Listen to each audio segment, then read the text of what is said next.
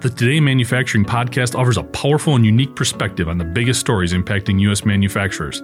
Anna Wells, David Manti, and Jeff Ranke apply their experience as editors of industry-leading brands Manufacturing.net and Industrial Equipment News in providing in-depth analysis of the latest headlines. Their insight, along with a mix of humor and human interest, makes Today in Manufacturing a go-to source. Keep pace with supply chain challenges, electric vehicle developments, labor struggles, robotics, and more by listening, downloading, and subscribing to the Today in Manufacturing podcast.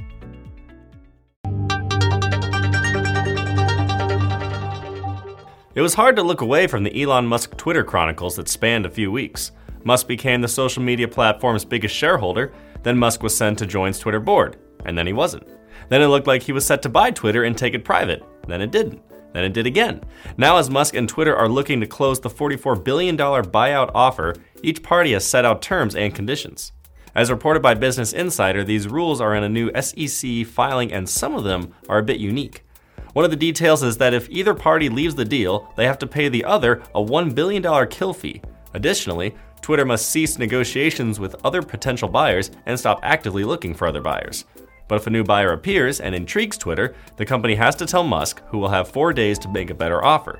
Even if Musk does not change his offer and Twitter elects to go with the other buyer, it still owes Musk the termination fee. Should Musk fail to get funding to finance the deal or change his mind, he will owe the kill fee.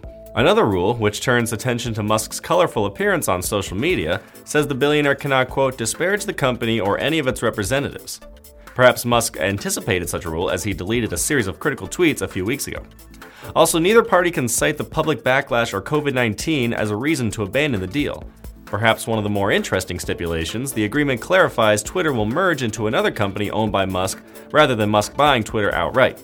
Musk created 3 holding companies called X Holdings 1, 2, and 3 to accommodate the merger. The SEC filing reflects the rule with the top reading, quote, agreement and plan of merger by and among X Holdings 1, X Holdings 2, and Twitter. I'm Nolan Beilstein, and this is IN Now.